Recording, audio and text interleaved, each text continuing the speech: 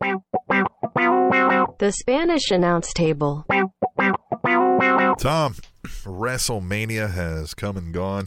I felt like I watched it right there with you.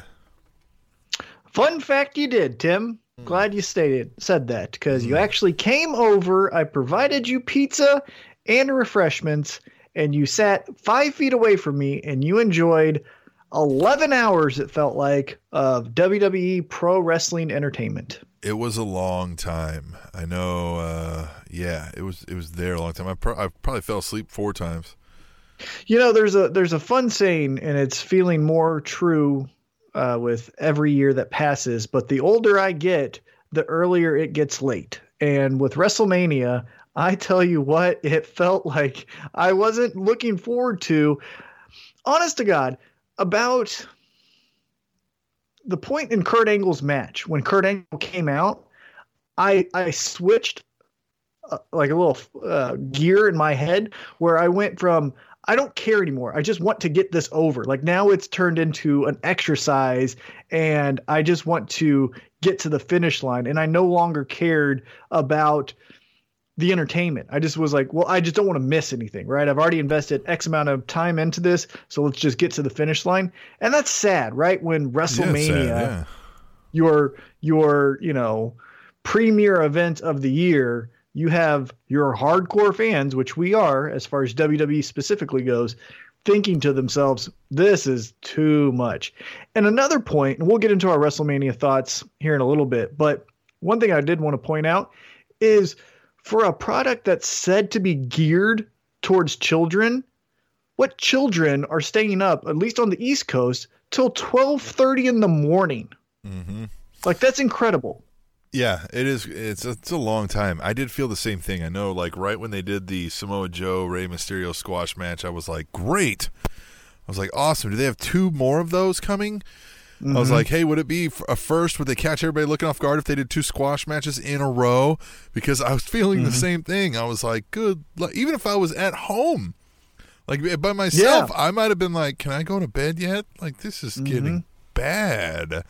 Yeah. Like, it's Sunday night. You know, like, they've always done this thing where they push the limit and then they, see how far they can get away with excess, right? You okay over there? Well, you're all types of messed up. How about that? There you go. Yeah. The smooth sounds. Right? No? Of course. Yeah, of course. So what I was saying, though, is, WWE has been known to push the limits of how far they can get their viewer to stay on the train with them, right? Remember a few Royal Rumbles when they had 40 men in the Royal Rumble. And then we kind of said, like, that's too many people. And then they went back to 30, right? I feel, and I'm hoping with the reaction that they got, that now next year we go to, 3.5 hours instead of 5. So I'm hoping that's going to be the case next year going into the big event. But before that, in our WrestleMania thoughts, as Tim stated, Tim came by and for his first time, Artego Pizza. Locally owned franchise here in Kansas City, and had some good old pizza, had some good local refreshments from Boulevard, I believe is who you brought over, right? Boulevard beer. Yeah, it was some Boulevard. It was like a mixed pack.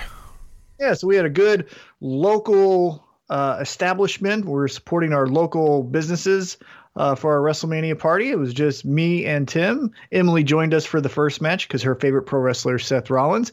After that match was done, she went upstairs and she watched her movies. She did the Brock Lesnar. She's like, if this isn't going on last, I'm out of here. Exactly. You know what I mean? I'm upstairs. I'm taking a bath. I'm done. Yeah, one of my favorite comments of the night, though, was when she came down to see where they were on the card, and we stated where they were on the Finn Balor match or something like that. And she goes, oh, well, I just finished a movie. And you stated, isn't that sad that you can watch an entire movie and that's only a portion of what we're enjoying? We were counting like we were just over halfway done by match numbers if you included Elias as a match. And then we realized later we were forgetting still a match. Like, it was like, what is going on? It was pretty incredible. She watched a match. She went upstairs.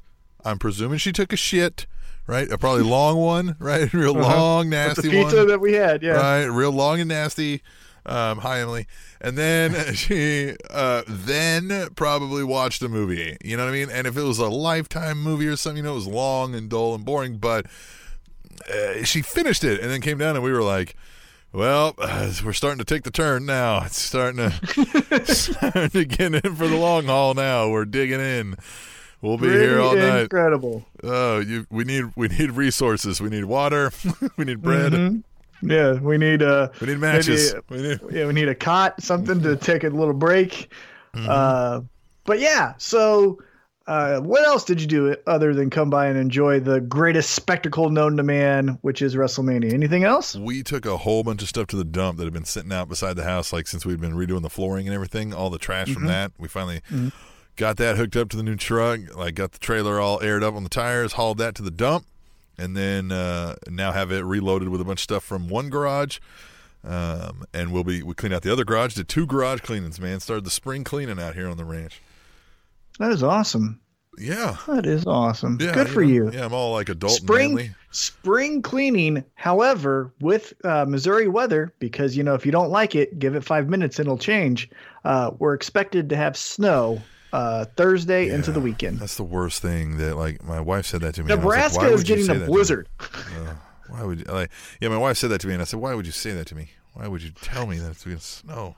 You just ruined my whole night. Yeah, it's horrible. It was 80 like degrees. 90 degrees. Yeah, it was 82 as of the day of this recording on April 10th, 2019. And 24 hours from now, we are expected to have at least 3 inches of snow. I hate it. How awesome is that? The only redeeming quality I can think of is it's going to kill off a bunch of bugs that just started to come around. It's the only redeeming quality. Well, them too, but more, the bugs. If we got to crack a few eggs, Tom. I mean, got to crawl before we can walk. Right? You know what I'm saying? Get to the bugs first.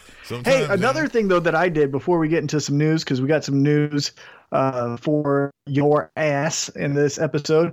Another thing that I did that I want to highly recommend is, since I've been on this wrestling kick, a new series that premiered on Viceland. It's the channel Viceland. It's Vice is the company. There's a new mini series called The Dark Side of Wrestling, True Stories of Wrestling's Triumph and Tragedy. And they premiered, and it's free on YouTube, at least the first episode, of the murder of Bruiser Brody. It's narrated by Mick Foley. It had Dutch Mantell. It had Tony Atlas. It had Abdullah the Butcher. It had Bruiser Brody's wife and son. Very well done. I think it's about a 45-minute documentary, episode. Fantastic. I was about to start the second episode, but then we recorded. Second episode deals with Randy Savage and Miss Elizabeth, so looking forward to that. But at least for the first episode, spectacular. So if you're really still on this wrestling kick, I would definitely recommend seeking that. Again, the first episode is on YouTube. Search Dark Side of the Ring. That's what it's called. Yeah, it sounds cool. I watched a little bit of the, you sent me like a clip of it. It looks cool. I'm really interested in seeing this. Yeah, I'm going to take Tom's advice, try to get a hold of this somehow and watch this. Definitely. Yeah. Hey, so let's get into some news and let's break up the monotony of WWE, because this is going to be a WWE heavy episode. But there's another company out there, an emerging company, named All Elite Wrestling. Books out on if this is going to be a good promotion, if this is going to be the way of competing with the WWE as the WCW used to, or if this is going to go the way of TNA, where it seems like a cool option and then it fizzles, right? WCW, they used to be on, what was that? TNT, Turner Broadcasting Networks. Turner right, Broadcasting, okay. yes. Right. Yeah, that's right. Okay, yeah, right. So, right. This is breaking news. Breaking news. Hold on. Wait. Breaking news coming in hot off the wire. Sorry, had to do it to you. So Warner Media Group, aka Turner Sports, and if you don't know what Turner Sports is, that's TNT and TBS, will present All Elite Wrestling at their upfronts to advertisers next month. Now, Warner Media / Turner upfronts are currently scheduled for May 15th, and this is how networks announce their content lineup for the fall season to advertisers. So, reading into this a little bit more, the details that have been reported, now these details that I'm about to state are more rumor than fact, which what I just reported is more fact than rumor. But the rumor is, right, we don't fact check. That is true. But the rumor is this is going to be a 2-year deal. It's going to be starting in October, and All Elite Wrestling has already trademarked Tuesday night. Oh man, I just missed it. I had it there and then it went away from me. Tuesday night, like Mayhem or something like that. So they're looking to go on Tuesday nights, which in October coincides with SmackDown going to Friday nights on Big Fox. Oh, man. So that's an interesting move because we're conditioned as of right now as a wrestling fan to watch Monday Night Raw and then Tuesday Night SmackDown. Right. Well, you take away Tuesday Night SmackDown and replace it with All Elite Wrestling. There's my Tuesday. I'm still watching wrestling. Now I have to condition myself to go on a Friday night and watch SmackDown. We'll see if I do that, speaking for myself. But that's a great, interesting move, I think, by All Elite Wrestling. What's your thoughts? I think exactly that. I think, man, here we go again. We've got Turner lined up for another swing at it, right? They're like, I can still knock him out. Right? They're still laying in the wings here. This will be interesting. I'm really, really excited to see how this plays out. The Tuesday night is a great move, especially if that's a void in wrestling, right? Because, I mean, Wednesdays there also as far as like television is concerned, but NXT's got enough of a following that I think you'd want to avoid Wednesday if you could, you know? Well, and Wednesday's a little bit different because you don't necessarily have to watch it because it's on the network, which means I can watch it. You know, when you do live television, which SmackDown and Raw are, it feels like more of a must see because you don't know what will happen. Now, that's been debatable the last couple of years if that, you know, edginess on your edge of the seat kind of viewing has been there, you know, as it used to be in the Monday Night Wars, but we'll see.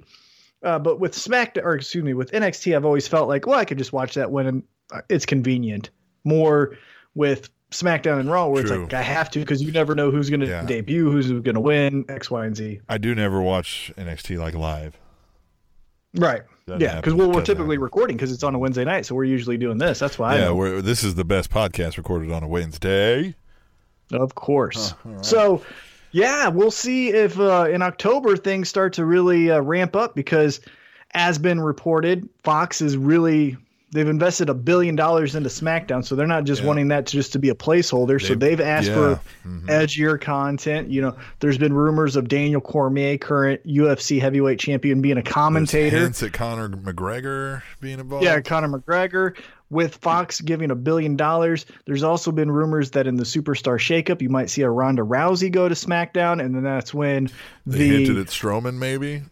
Yeah. So, and that's going into next week, and we'll get into our Raw and SmackDown thoughts a little bit later as well. But All Elite Wrestling, you know, now is the time to kind of cash in on all this buzz. Now, right now, April is WWE.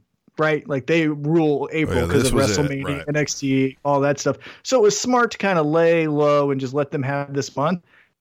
But Kenny Omega, the Young Bucks, the Lucha Bros, Jericho, Cody, you know, that's a lot of money. And it's interesting to see, like, okay, that's a lot of money put into it. Now let's return on investment, ROI in the business world, as it's called. Yeah. And it's got to be palatable for network television, apparently. So how's that going to work out too? Like, that'll be interesting to see. And another interesting point, because you brought up, you know, Turner's trying to get back into the game of pro wrestling, which is true. However, this isn't being footed by the Ted Turner of the world. This is the Khan family, who owns the Jacksonville Jags and a English premier soccer team. So it'll be interesting with the resources Turner has and history that Turner has, plus the money. Because if you know, the Khan family, twice as rich as the McMahon family. Yeah. However, it's with many different enterprises, whereas McMahon is kind of, you know what I mean? True. But now also McMahon is dipping his toes into the NFL, or excuse me, into football. So which the AAF just folded. How is he gonna? How does he have confidence coming in and saying the XFL is gonna last a full season? So crazy. Yeah, I don't. I'm really interested to see where it goes. And yes, this last time Turner was funding the company. This time they're just the distribution, you know, the television. But that's still a lot of financial backing. And there's still a lot of involvement involved with that. They still have a lot of say in what goes down, right? Yeah, so it'll be interesting. I'm ready to see where this goes. I'm ready for that alternative. I really am. Yeah, I definitely am. We've been talking for a while of how, please, someone else. We're tired of the inconsistencies, the last second decision making. Just as Raw was after Mania, kind of felt like in the main event. So hopefully, All Elite Wrestling can kind of cash in on what me and you, as that hardcore fan, but not necessarily into other organizations, if they can grab us. I think we are the key demographic for an All Elite Wrestling. I think they have the pro wrestling tees. I have 15 shirts. 3 of them are Kenny Omega. I think they got all those guys and girls, right? Like they got that fan base. I think who they need to go after more so than the general public are the viewers like me and you, where we watch Raw, we watch SmackDown, we watch the pay-per-view, but being completely transparent, I don't think we've ever ordered a Ring of Honor pay-per-view. I don't think we're necessarily keeping up with who the never open weight champion is. It's got to be easy. Like if it's on TV or a thing that I can easily, like I've got a DVR on my PlayStation View, like if it's on something like that and it's easy and I can follow along, I might. Yeah, and so with TNT and TBS, which is available on most all types of cable providers, whether it's basic, the traditional cable. I have Sling, which is that kind of alternative internet streaming cable provider. Similar to I have TNT and TBS. You have PlayStation View. I believe that's available on PlayStation View. It is. Yep. So, that's a big, easy convenience for us. And I think, again, All Elite Wrestling, they need to go after us more so than the person who only watches WrestleMania because Brock Lesnar's big and bad. So right, Casino. Yeah. But what's do we got another news story you want to share? We got another news story. Apparently Ronda Rousey broke her hand at WrestleMania. So now there's been some rumors that she was going to be taking some time off after Mania anyway from before. So maybe this isn't a work. I mean, who knows right now? What do you think? Well, I thought it was interesting that Becky Lynch made a comment about the story where she said, "Isn't it funny that the girl, the baddest woman on the planet, broke her hand on the face that she said was too fragile to get through a match," or something like that. I'm paraphrasing. Right. So with Becky Lynch to make a comment like that, it seems like if there's smoke, there's fire. Yeah. Everything that was reported, peeking behind the curtain, said that Ronda Rousey was going to be on Raw. Obviously, if you watched the episode, she was not. So I think there's a little bit of truth to it. I mean, I think it's hard when you're used to throwing real punches and then your adrenaline's going and then you try to throw a fake punch and you can probably roll a wrist or in this case, break a hand because you're doing something not natural. You're trying to hurt someone, but not hurt someone, but make it look like it hurts someone. Right. And so that's going to be difficult to perform if you're not used to it. And so you can hurt yourself by doing those kind of actions. And it looks like in this case, Ronda Rousey broke that hand.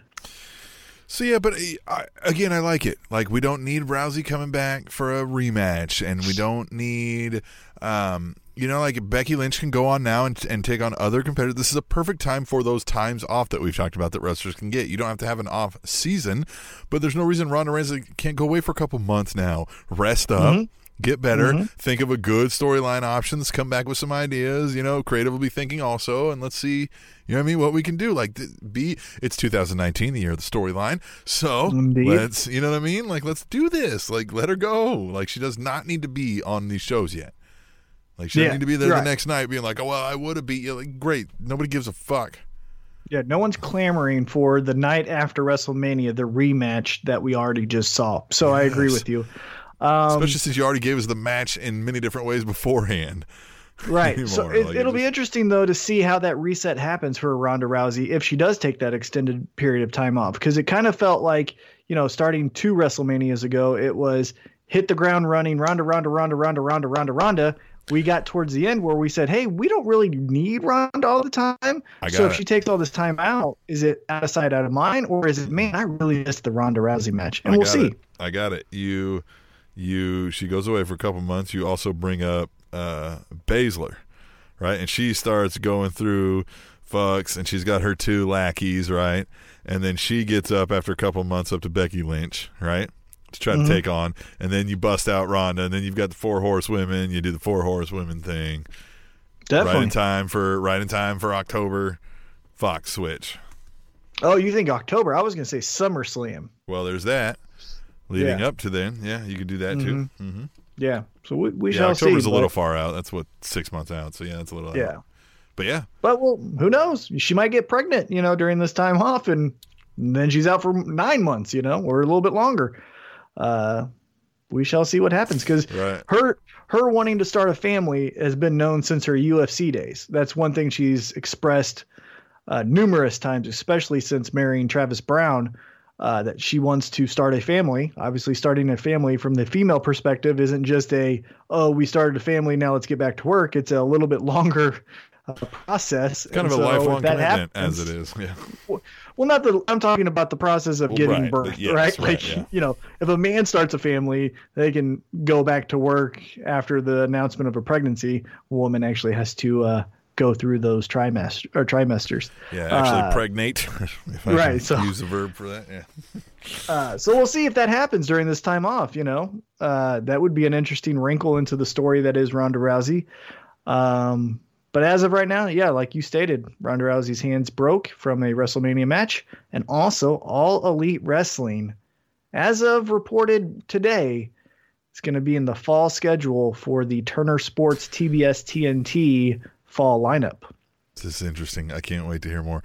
All right, so we're going to go through the weekend, right? We're going to hit a couple things before the break, so strap in with us, right? Mania was long. This is going to be long. Deal with it.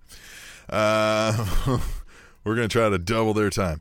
Now, we've had podcast episodes that may have doubled their time. It kicked off the weekend, right? Friday night, you have another NXT takeover. Now, this is the first one where we started going, "Hey, man, is the well running dry?" Right? Like, are they running out of dudes? How many times can they knock it out the park before they stumble once or twice? Right? Like, just natural, the law of averages. Yada, yada, yada. I, for one, was pleasantly surprised. I thought the show was amazing. I still think the match of the weekend happened on NXT TakeOver. Which was Riddle versus Dream. I thought that was the match of the night? Yeah, I did. Match of the weekend. Right. Mm-hmm. Match of the weekend. I love it. Yeah, I love that match. Yep, that was great. And we'll just go through it, right? NXT TakeOver. Yeah. What that was actually one of my notes. Uh-huh. Yeah, that was one of my thoughts from the weekend, especially specifically to NXT. Is, if memory serves me correct, it's the first time that essentially babyface versus babyface, even though they kind of make Velveteen Dream kind of a tweener heel / babyface, but essentially he's a babyface, right? He's beloved by the NXT crowd. And it was the first time that, at least I can recall, that it was babyface versus babyface. And Matt Riddle, even though I'm 100% Matt Riddle, team Matt Riddle, push him to the moon, let's have him beat Seth Rollins next week. That's what I feel. Let's just do it, right?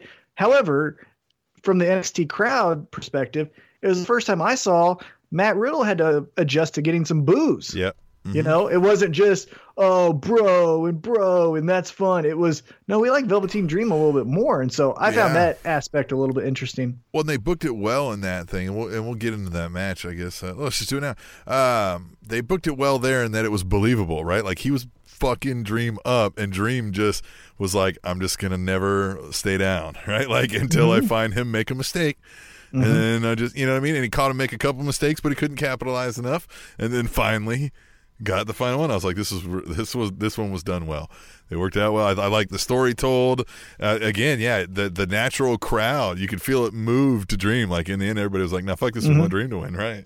Right. But Matt Riddle, to his credit, didn't get lost, didn't overreact and then go 100% heel. Right. He understood, like, okay, maybe I'm not getting the most cheers here, but I'm still going to stay true to what this character is. And I felt like he didn't get lost because, typically if people go out expecting cheers and get booed, they pull a Bret Hart and then throw a hissy fit and then get lost in whatever they're supposed to do. Riddle stayed calm, I thought, throughout, and performed really well. And they both looked great. Like, he looked like the badass who should have won. Like, he was athletically superior. He, could beat the shit out of the guy. But Dream still, even in the win, like the haha win, still looked great because he looked smart, like he was laying away, like waiting for the right, you know what I mean, like trying to capitalize on the quick moments and the things, and finally caught one. It was just great. It was real fun. Definitely. I thought though, even the Riddle versus Dream, I thought was spectacular, really good. I think we were texting throughout the show. You know, I think we both said like that was really good. I felt like the third fall in the 2 out of 3 falls match between Adam Cole and Johnny Gargano, that specifically was the moment of the weekend for me. Now, Kofi Kingston, and we'll get into again WrestleMania a little bit later, but the Kofi Kingston win I thought was great. Becky Lynch was great. All of that stuff was done well. But I thought the finish to the Gargano Cole was perfect because it got me twice, 2 false finishes, and the Undisputed Era getting out there, hitting their finisher on Gargano, and then Gargano laying waste to the Undisputed Era on the outside to just roll in and get the super kick. I thought was another because he's known for his feud with Tommaso Ciampa for going overboard, right? Where he had Tommaso Ciampa beat, but then he did it one step too much, and then that's what cost him the match. And I thought, well, okay, well, here we go, right? He went one step too far. He tried to take out the Undisputed Era to only walk into a super kick from Adam Cole. And then Adam Cole hit his finisher with that knee to the back of the head. There were so many false finishes in that last fall that I was like, son of a bitch. And then here we go, Johnny Gargano, your new NXT champ, which was perfect. I thought it was perfectly done. Yeah. That definitely was a very cool moment. I will agree with you. Yeah. That was a good spot. I like Gargano. I mean, the champ, it fits. He's been in all those stories. The only thing I felt was weird, and we'll see how when he comes back from injury, what happens. But, before he was injured, Johnny Gargano turned on Tommaso Ciampa when they were like heels together. And then it was like, haha, Johnny Gargano outsmarted Tommaso Ciampa, which, okay, cool. And then Tommaso Ciampa's hurt, and can't perform. But then, I don't know, to break kayfabe and Tommaso Ciampa just to walk out and then they all share a hug, I felt was like a good moment for the crowd that was there to like, we get it, right? This is a spectacle. But for a TV audience, I didn't want to see it. I don't want to see that. Right. I don't either. Yeah, you're right. I want to think that Tommaso Ciampa and Johnny Gargano are still like at each other's throats. Right. So I felt like that was a little bit That's weird. That's the shit for your YouTube, right? And I can choose to, you know what I mean? Like, yeah, I can choose to accept this as a story, or I can just go bypass it. But it was part of the event, so I have to view it. And I just felt like that was a moment for the crowd and not for us. Yep. War Raiders beat Blackachet in what seemingly Blackachet was on the fucking highway to stardom, and then they lost every match. But but it also seemed like their farewell to the NXT crowd, because after the War Raiders won, you saw Ricochet get a little emotional. Aleister Black still stayed true to his character, but also acknowledged like goodbye. So I thought that was pretty interesting to let him go out on that kind of a note. Yep. Another great match is Pete Dunne and Walter for the NXT UK title.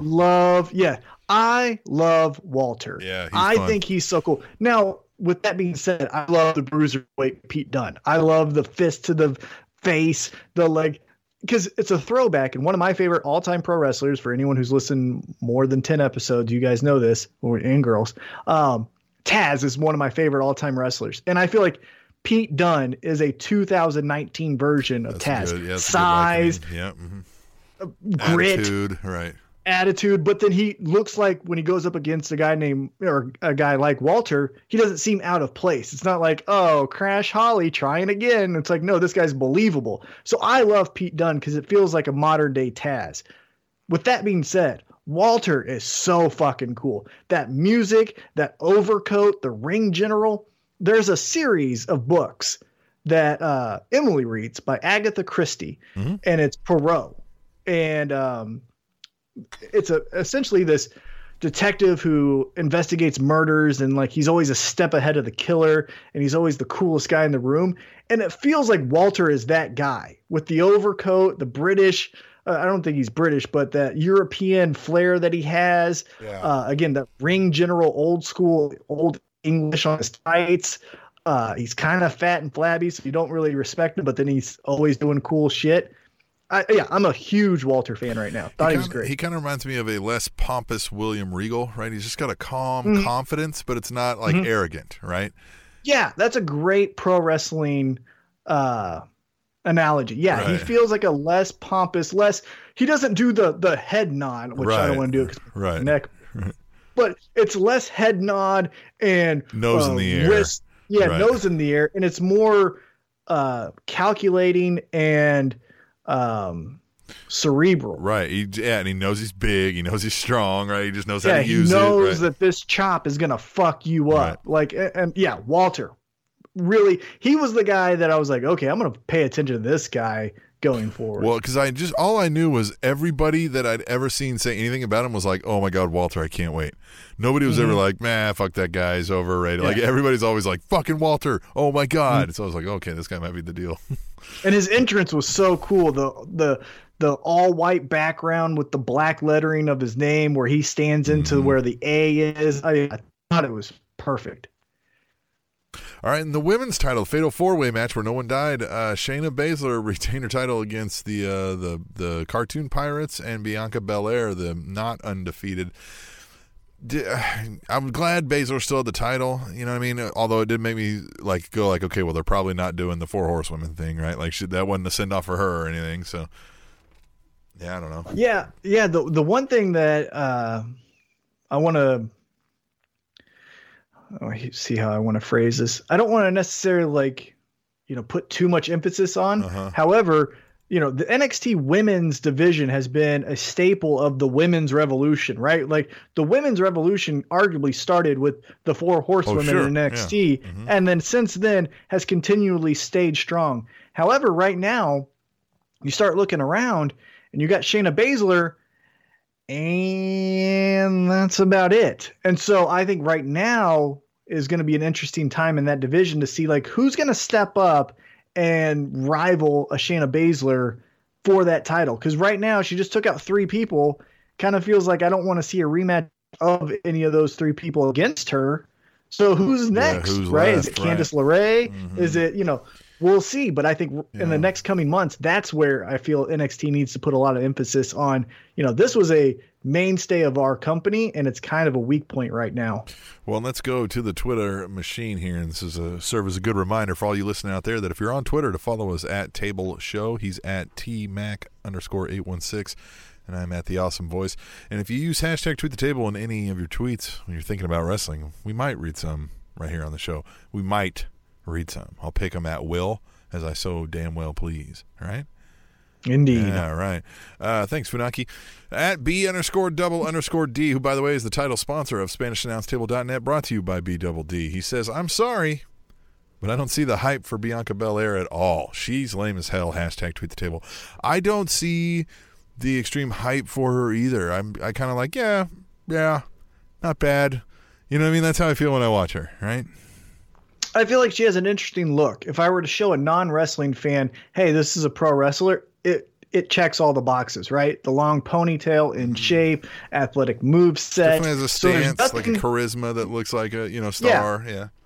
So there's nothing about her that I dislike, but there's nothing about her where I say hey, you've got to see this move or this promo or this match. It just feels like, hey, that's a really and they've got good NXT wrestler. I like the heel move of I'm undefeated, then you lose. You're like, nah, it's a state of mind. I'm undefeated, right? But how long can that go, right? I don't know if that. We'll see. Yeah. Yeah, I'm not buying it anymore. Now I'm kind of like, all right, we got something else. You got to come up with something else. So I think that rounds out TakeOver because we kind of went out of order here. But what are your lasting general thoughts? Yeah, what are your lasting? Yeah, I guess the big arcs are, where are we going with everything? Who's left for these champs? What's the next?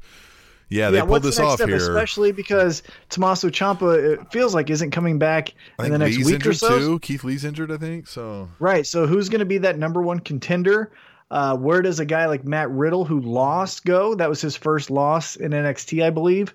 So where does he go? Again, as I mentioned, that the women's division in NXT is a little thin. So who fills those spots as far as contenders? And then Walter in NXT. Let's jump on that bandwagon because it seems like I'm all in, at least on the Walter hype train.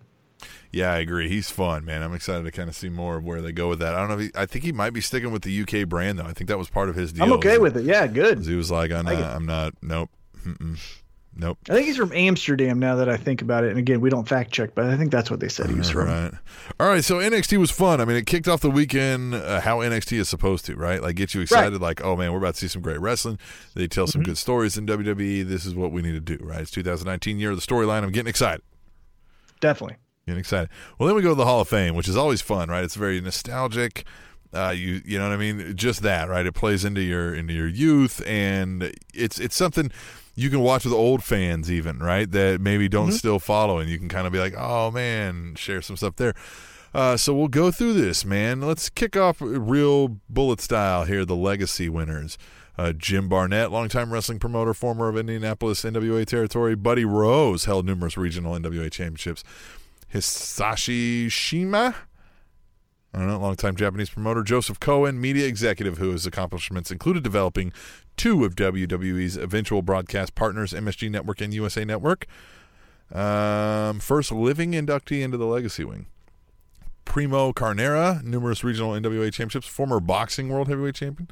Professor Toru Tanaka, former WWF International Tag Team Champion, 3-time WWF champion. SD Jones, 3-time NWA America's Tag Team Champion. Luna Vachon, 1-time USWA Women's Champion, famous Vachon wrestling family. Wahoo McDaniel, regional NWA championships galore. Also Bruiser Brody, also numerous NWA championships. I don't know why this is legacy stuff. Is this because none of this was ever at any time part of? No, because they've got WWF. Well, and Luna Vachon was a valet for Shawn Michaels. Yeah, that why was wouldn't the only Bruiser one. Brody? Like, I get maybe he's never in things that they own. I guess maybe, I don't know. Not necessarily that, at least from my point of view. I understand that he's passed away, and again, I don't think there's, at least for me, there's no WWF memory of Bruiser Brody. I guess that makes sense. The only one in that legacy one that I felt like didn't fit was Luna Vachon, because, again, for me, I have more memories of Luna Vachon in WWF than I do of Alundra Blaze or Beth Phoenix or any of these other, people. So I don't understand why she didn't get a spot just being recognized in the WWE Hall of Fame. I mean, I'm glad that she's in the WWE Hall of Fame, but I felt like she should have had a spot alongside the Honky Tonk Man or Coco Beware or any of the Brutus the Barber Beefcake. I felt like she's just as deserving as any of those people, especially a Beth Phoenix. What I really don't understand is that, like, they've never fully explained to us that I've caught what the difference is. What is a legacy inductee versus I've understood. Yeah, I've understood, because one note that you said there was the Joe Cohen was the first living member of the legacy. And I understand that, right? So, like, even though Bruiser Brody's a huge name, there's no real, like, who would induct Bruiser Brody? We don't know, right? And so nobody's here who, like, well, Lawler knew him pretty well, didn't he? I think. Yeah, but you know what I'm saying? Like, it feels hard. None of us, it's a hard sell to tell anybody a story and stand up here on stage. Yeah. It's basically ones who didn't have a formal induction, right? Right. But then again, but why Luna Vachon, I feel like totally should. Maybe not, though. As far as her WWE career, I wouldn't maybe say definite Hall of Famer, right? So maybe I would, because you know who could put her in there? You know who could put her in? Alundra Blaze. Yeah. I definitely remember matches of Alundra Blaze versus Luna Vachon. Yeah, the Bruiser Brody one, though, just feels like that he was such a big name in pro wrestling history. Yeah. Like, just one of the biggest. I definitely think he should be one, too. Yeah, biggest. For sure. The Warrior Award went to the Sue Atchison, longtime WWE executive, spearheaded many of WWE's charitable programs, including its partnership with the Make-A-Wish Foundation. So, obviously, I mean, they're handing out these awards for this stuff. They probably all feel like, well, she's the one who makes it all happen, right? So let's give her an award. So, and she did great. Her speech, I thought, was fantastic. Very, very well done. Yep. All right, and then Honky Tonk Man, which fully gimmicked, did the honks. Yeah, and let's back up real quick, because one thing I wanted to get your thoughts on with the WWE Hall of Fame is it was different than in years past, where they put them in a ring. They allowed them to walk the aisle one last time. What did you think of that? I thought it was pretty cool. What did you think? That. I like the entrance and walk the aisle. That's a good, right? I mean, they had entrances and music before, but this is more, it's already set up in the ring. We don't have to do another weird setup, right? That's going to allow them to get in and out quicker. They can just have the setup from NXT or whatever it was, right? Yep. And they're going to be back there for Raw and SmackDown, right, for that same arena, and that's the way they do that in there. And I like that a lot. Yeah, I like that, man. That was one of my. I think it did stick out different, right? It felt different. Yeah, I thought it was great. I thought for this being a Pro Wrestling Hall of Fame, the two things you think of with a pro wrestler is what are you walking out to, and then it's a pro wrestling ring. So you should incorporate that into the Hall of Fame. Thought it was perfect. Well, and so Honk comes out in the pink Cadillac, right? And so he's. Oh, he did phenomenal. Yeah, for what we thought he was going to be. And he even alluded to it. He's like, no one thought I'd be here. And you guys know that. And everyone kind of nodded like, yeah, we thought you'd be too crazy to give a speech here. But he was in full gimmick. He kept it short. I thought for what he is and who he is, I thought it was a perfect speech for him. Thought he did really well. And Jimmy Hart was great too. One-time Intercontinental Champion in WWE. The greatest Intercontinental Champion. But the longest reigning at 454 days. Isn't that fun? I like that a lot. That's fun. And then Tori Wilson. Okay, a key figure in WCW's invasion of WWE and a pivotal member of the WWE Women's Division who, quote, helped blaze a trail for women in sports entertainment, end quote, was featured on the cover of Playboy twice during her WWE career.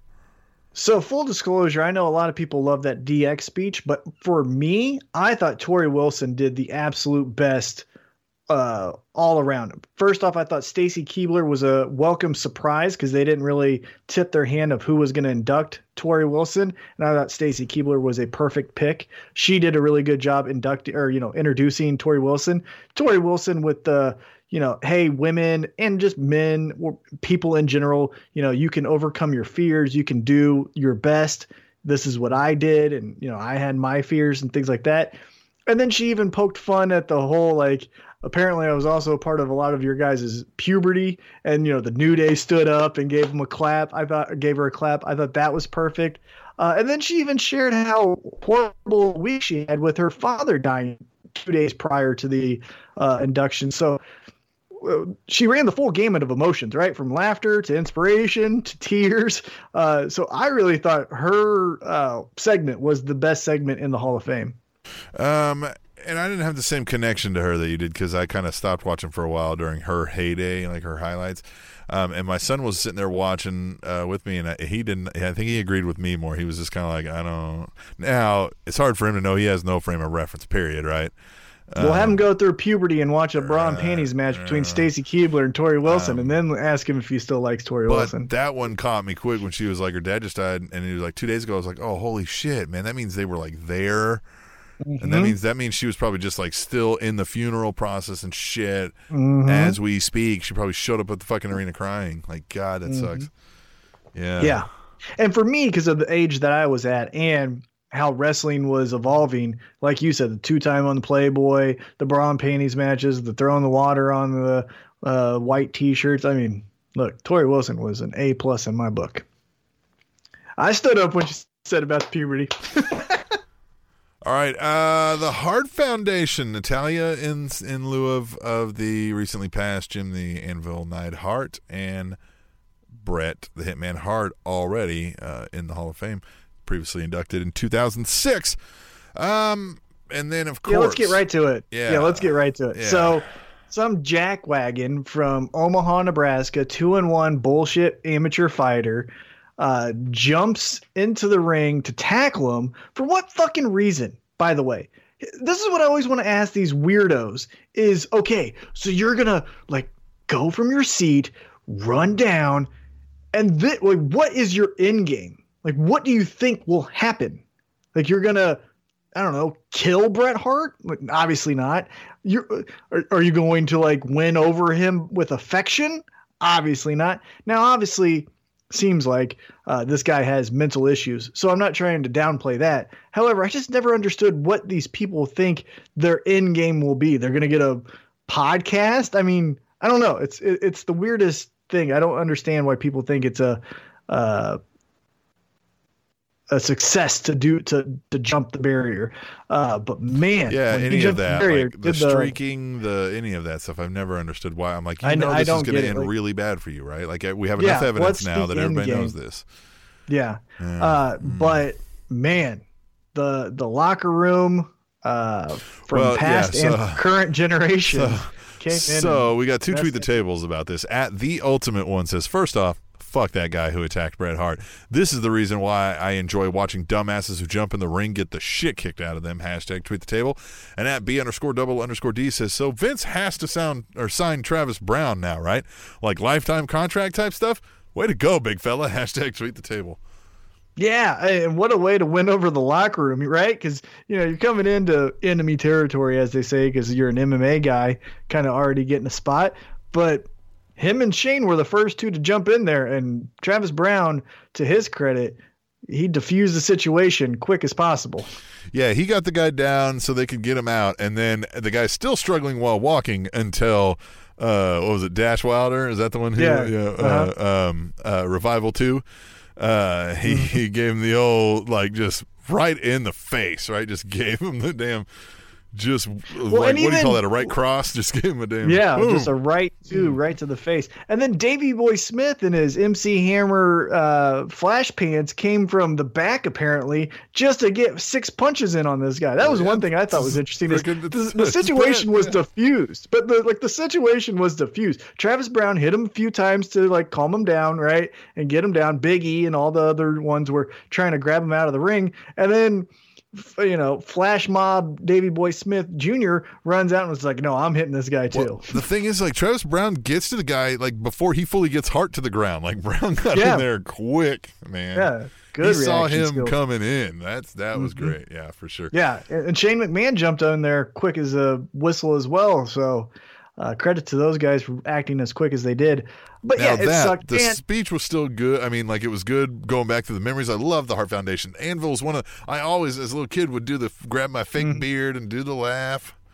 Right. Now, I do want to say something, though, for any longtime listeners of the Spanish Announce Table. My feelings on Bret Hart. I think he sucks. I think he's overvalued, overrated. I think he's his best fan. All of that is known. Yeah. Right. All of that is known. However, he handled that situation, I think, better than anyone possibly could. He stood up. He acknowledged, like, back in the day when we were heels, we dealt with guys like this, so everyone, got the pop, and all that. He kept his speech very professional. He seemed to get back into the rhythm really quick. So for as bad of a situation as he went through, and I don't want anyone to go through that, I thought he handled it better than maybe anyone could have. So credit to him on that. Very professional. He did everything really well. Very professional. He didn't complain about anything, which is usually been our gripe is like, man, and I get that he may have an argument that he could complain about a lot of things. I get it. But, like, man, he sure does it. He sure takes every liberty. Yeah. And that's where, like, this was like, I was like, wow, man, he just took that in stride. He was tough.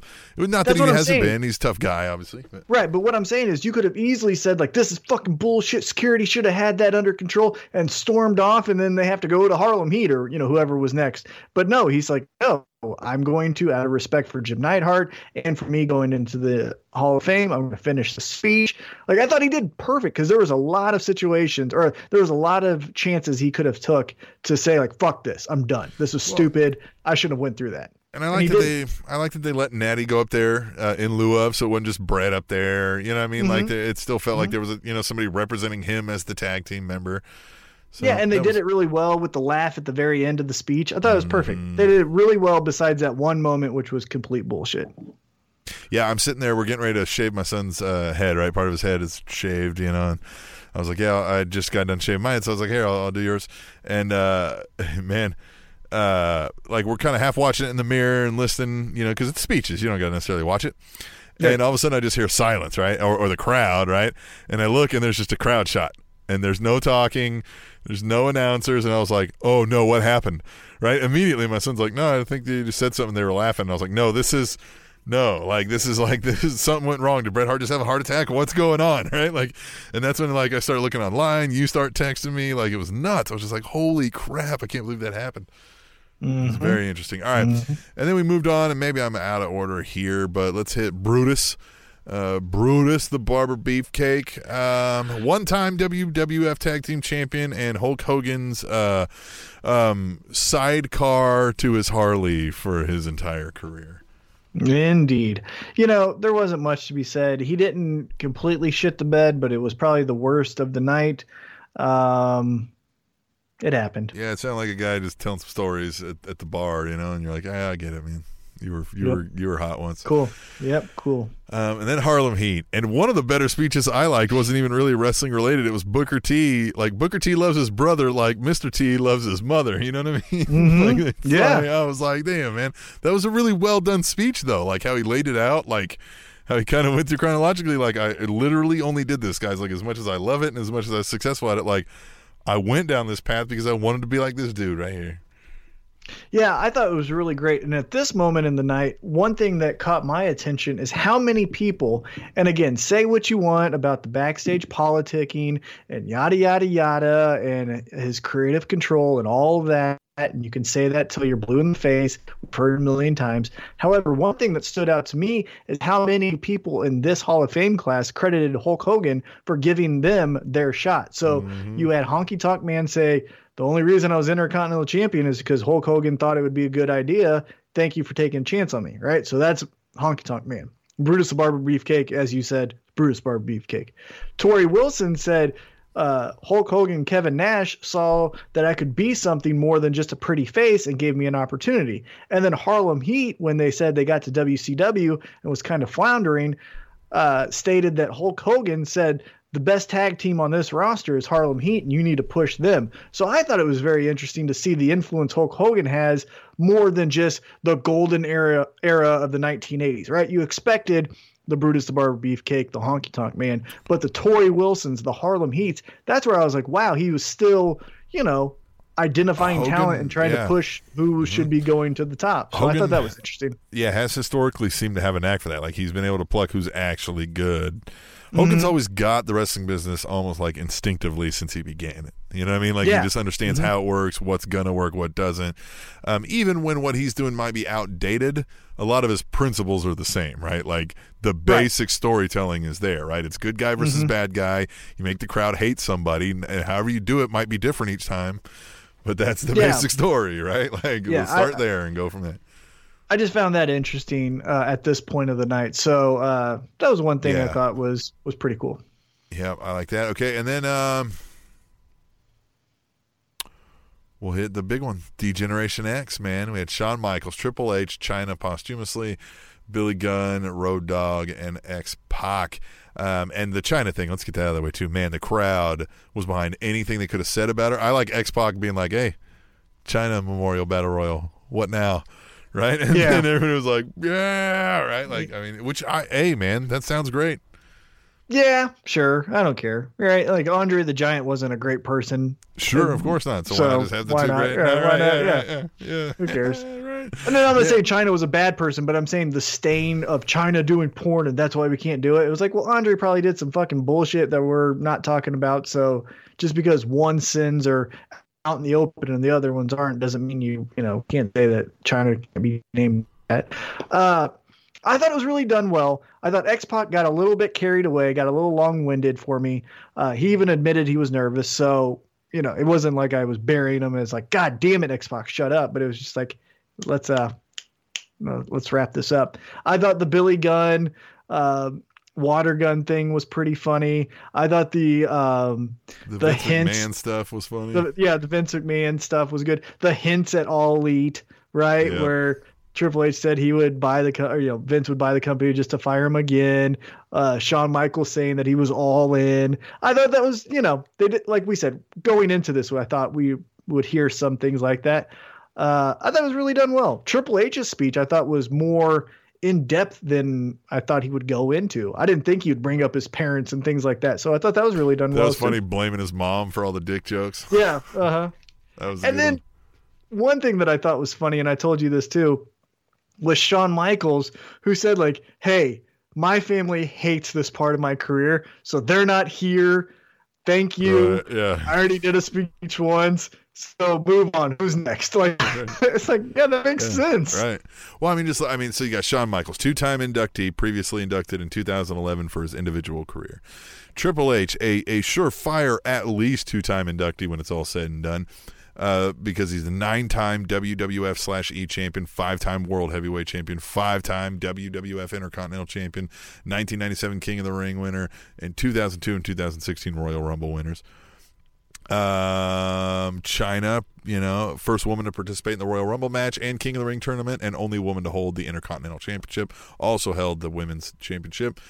Billy Gunn, 10-time WWF Tag Team Champion, 1-time WWE Tag Team Champion, 1-time Intercontinental Champion, 1-time Hardcore Champion, 1999 King of the Ring winner.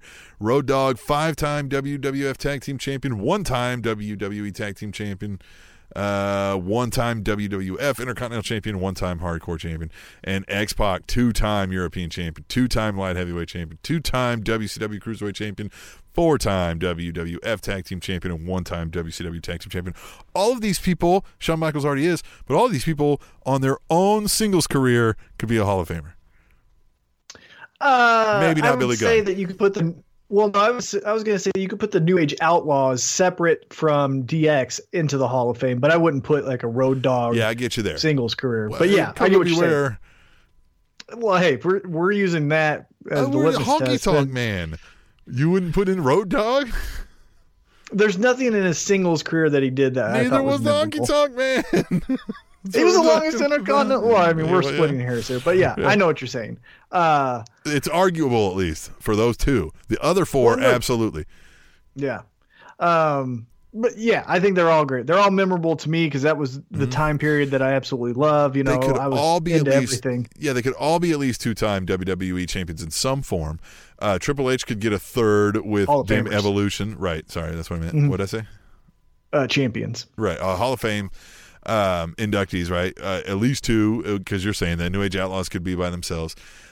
Triple H could get one for himself, and he could get one for Evolution if they do that. Oh, definitely. Then, then Ric Flair's a 3-timer. And hey, you gotta Triple have H him be the number one guy, right? And yeah, I mean, it just could happen. X-Pac could go into himself. China could get her own. It's insane. It really is. Here, let's hit hashtag tweet the tables here at Theo75. Says, I hope they induct G.I. Bro, King Booker, and Booker T on commentary into the WWE Hall of Fame so Booker T could be a five-time WWE Hall of Fame inductee. Hashtag tweet the table. That would be great. Amazing. Just to do it, right? In the same Hall of Fame, induct those 3 guys, right? Like the 3 faces of Foley. Yep, I love it. He could be in the commentary wing. Right. Yep. Let's see. Was there any other ones on? There's no more on the Hall of Fame. So that's a good spot for us to take a break, huh? Then we'll come back and we'll talk about some WrestleMania and some Raw and SmackDown. We need to go get some water in us and get some water out of us. Yeah? Indeed. Right. All right. We'll be back then quickly on the Spanish Announce Table. Fun fact, the Hardy Boys are the only tag team in WWE history to win the tag titles in 3 different decades. The Spanish Announce Table. Tom, we took a break and I ran upstairs, grabbed some water, used the restroom, say hello to my wife. And my daughter has, for a Spanish class, part of their thing in the Spanish culture portion of the class is they were going to make a Spanish dish, right? And she made some kind of Spanish cheesecake, and it's sitting there cooling now, and it looks amazing. Tom, it looks like you would buy it at the bakery, right? Like, I mean, it looks great, and I can't have any of it, Tom. And like, it's for her school, and there's a grade on it, and I'm like, oh man, I'm just sitting here looking at it. And I was like, 2. I was like, you expect me to? Oh no, yeah. I asked her, I was like, you making 2 of these? She was like, no, but I should have. I was like, yeah. She was like, well, yeah, because I got a big class, and I was like, no, you should have made 2 because you got a big dad. Like, what are you talking about? You should know me.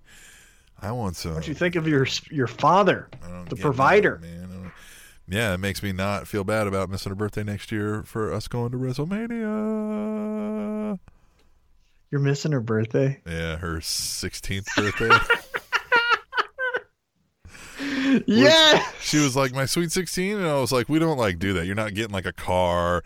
You're not like, and she was like, no, I get that, but it's still like the 16th. And I was like, that's like a thing? Like, you're like, that means something to you? And she was like, well, you won't be there. You know, I was like, well, yeah, but we would probably just like hang out and have like, we can do that before or after. Like, I've never been to WrestleMania. You know what I mean? I was like, yeah, we had that conversation already. That is so awesome. I did not realize that. I love that. Yeah, her birthday's April 4th. She was born on April 4th, 2004. So her birthday's 4/4/4. Wait a minute. But WrestleMania is not till the 7th. It's the 5th. I think. Oh, it's the 5th. Okay. Mm-hmm. And even at that, I mean, the things are week long. You know what I mean? Like, we'd be, even if it was the 7th. Right, yeah. I've said that forever. I was like, man, I really want to go to WrestleMania, but I might have to wait until my daughter's out of the house, right? Because, the birthday always falls on that. But then I was like, she's probably not going to care. Right? You know what I mean? Like, and then I say it, and then she's like, man, I was like, you still get money. Like, you know what I mean? Like, because if you want, we can just go to WrestleMania, like fly out the day of and then go there, stay the night, and then do. Not. I'm not going to the first one and not doing all of the stuff. So maybe on the second or third one, then maybe because of her birthday, we'll do like the day of, but not the first she'll one. She'll be 20 or something. Man, I ain't trying to. 21. Who cares? Yeah. She's like, it's like my Sweet 16. I was like, that's not like a thing we do, right? You know that. Like, I'm not like, it ain't. And she was like, no, don't fall for those like, corporate birthdays, Well, no, but I was like, if you're like if you're thinking like what you've seen, Sweet 16 parties and stuff, like I'm not doing that. Like, yeah, I didn't realize that was a thing. But she was like, but no, she was like, I was like, oh, so that's still like important? Like, she was like, have you not grown up in America for like the last 80 years? And I was like, well, Mexico, they do it at 15. And she was like, yeah, well, I'm not Mexican. So yeah, that's a good point. Yeah, so, she just had a 15th birthday recently. So, happy birthday, Aaliyah. Yeah. Happy birthday to her, definitely. Hey, so let's get into WrestleMania. We'll proactively wish her a happy 16th. On the definitely. Table. Proactive. Right. Maybe we'll do it live. That's a good way Maybe we'll do a Facebook Live happy birthday from Tampa. Hey, I like that idea. Definitely. So let's get into WrestleMania. A big 16. All right. Right. All right. Yeah, let's get into WrestleMania. As we mentioned, me and Tim watched WrestleMania together at my house because of my neck injury. I can't drive, so he had to come over if he was going to watch it with me. I didn't know I had to give you neck massages, though. That was weird. Yeah, sometimes you got to help out. What were your general thoughts? So if I say WrestleMania 35, you say long. And they've all been long. Don't get me wrong, but this one felt exceptionally long. It felt to me as if everything that happened I enjoyed. And what I mean by that is Kofi winning, Becky winning, for me the Iconics winning, who else was really interesting and fun? AJ Styles Randy Orton match was fun. I thought everything there checked all the boxes. But what I will say is, even though all of those things were so fun and interesting and yay, maybe because of how long it was, nothing felt special. I don't think I'm going to necessarily at WrestleMania 38 look back and be like, oh, I gotta see the moment when fill in the blank happened at WrestleMania 35, just because I didn't feel like anything really hit home with me. Now, we spoke about this off air. The Kofi Kingston win, I think, is going to be something that we look back maybe 5-10 years down the road and say, like, how monumental it was that the first African-American champion was crowned at WrestleMania when Kofi Kingston defeated Daniel Bryan. Much like we look back at WCW and say, remember when Ron Simmons defeated Vader to become the first heavyweight champion in WCW history, the first African-American to be a heavyweight champion, right? But at the time, I don't think anyone necessarily was saying, like, you got to watch that Ron Simmons match. You know what I mean? But after time passed that event by, then you look back and you say, man, that was a really special moment. Maybe that, but the suplex from Miz to Shane I thought was cool, but nothing I'm going to But I forgot it happened until the next night when they were recapping. I was like, oh, yeah. But it's nothing that, like, I'm going to say, hey, casual fan of pro wrestling, you got to see this, right? Shane did the thing from the cage at WrestleMania 31 that was a little bit more spectacular, or 32, excuse me. Yeah. That was a little bit more spectacular than that suplex. So, like I said, I thought everything was good and fine and well, and nothing pissed me off, and everything made me smile. But it also just wasn't that memorable to me. Yeah, there really wasn't that, right? There was that no shocking moment. There was that no, like you said, just awe-inspiring moment, even though there were some two big moments. I mean, we had the women main eventing. We had Kofi with the first one, which they hinted a few times, especially on social media, at the racial aspect of the storyline. but they never hit you over the head with any of that. And so us just being white, frankly, like it didn't feel like that was a major portion of it. But every video I've seen of people reacting and the videos I saw of people leading up, if they were black, it was clear this was a big fucking deal. And I was like, oh, and that's when it hit. That's right. Yeah. And I think that's when it hit more home for me, is when I saw the reaction of the African-American pro wrestling community from them watching that victory. So again, at the time of the win, I just thought like, hey, cool, Kofi won. That was a fun match. That happened. That was fine. And so it doesn't stay with me. But then seeing the reaction of others, like an MVP, the Crime Time guys. Xavier Woods was crying. Like, I mean, he was crying. So like, I had to take a step back and be like, oh, wow, that was a huge monumental moment. So I definitely respect it.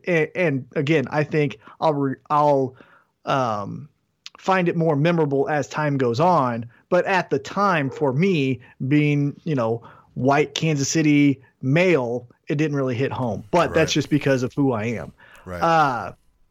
Well, and here's an overarching thought that I had from that, because my Kofi thing before realizing kind of what this meant to the African-American community was that for me, I was like, finally, the crowd was like, hey, this guy, damn it.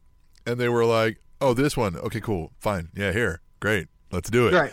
And to me, that was awesome. And I feel like they also did that with Becky Lynch. And they did that in some other things. And I feel like that's how the whole WrestleMania felt, like you said, right? This is kind of like, hey, here's everything you wanted, guys. And then they spent the rest of the weekend going, hey, we did all the stuff you guys wanted. Remember how cool that was? Everybody happy? Like, that's kind of what the whole theme was. Like, hey, man, we get it here. We're here. You happy? Here. This. Now, right? dude. Yeah, now you guys take it and make it cool. And we're like, no. That's what we want, but you still have to do your part in making this cool. Like, you're sufficing our interests and our wants and desires, but that still doesn't mean that you can't now tell a good story. You have to then continue this, because this is no off season, right? Like, that is the season finale, WrestleMania, but that doesn't mean the Raw and SmackDown, you just go like, well, we're good. And we'll get into Raw and SmackDown a little bit. But if I were to ask you,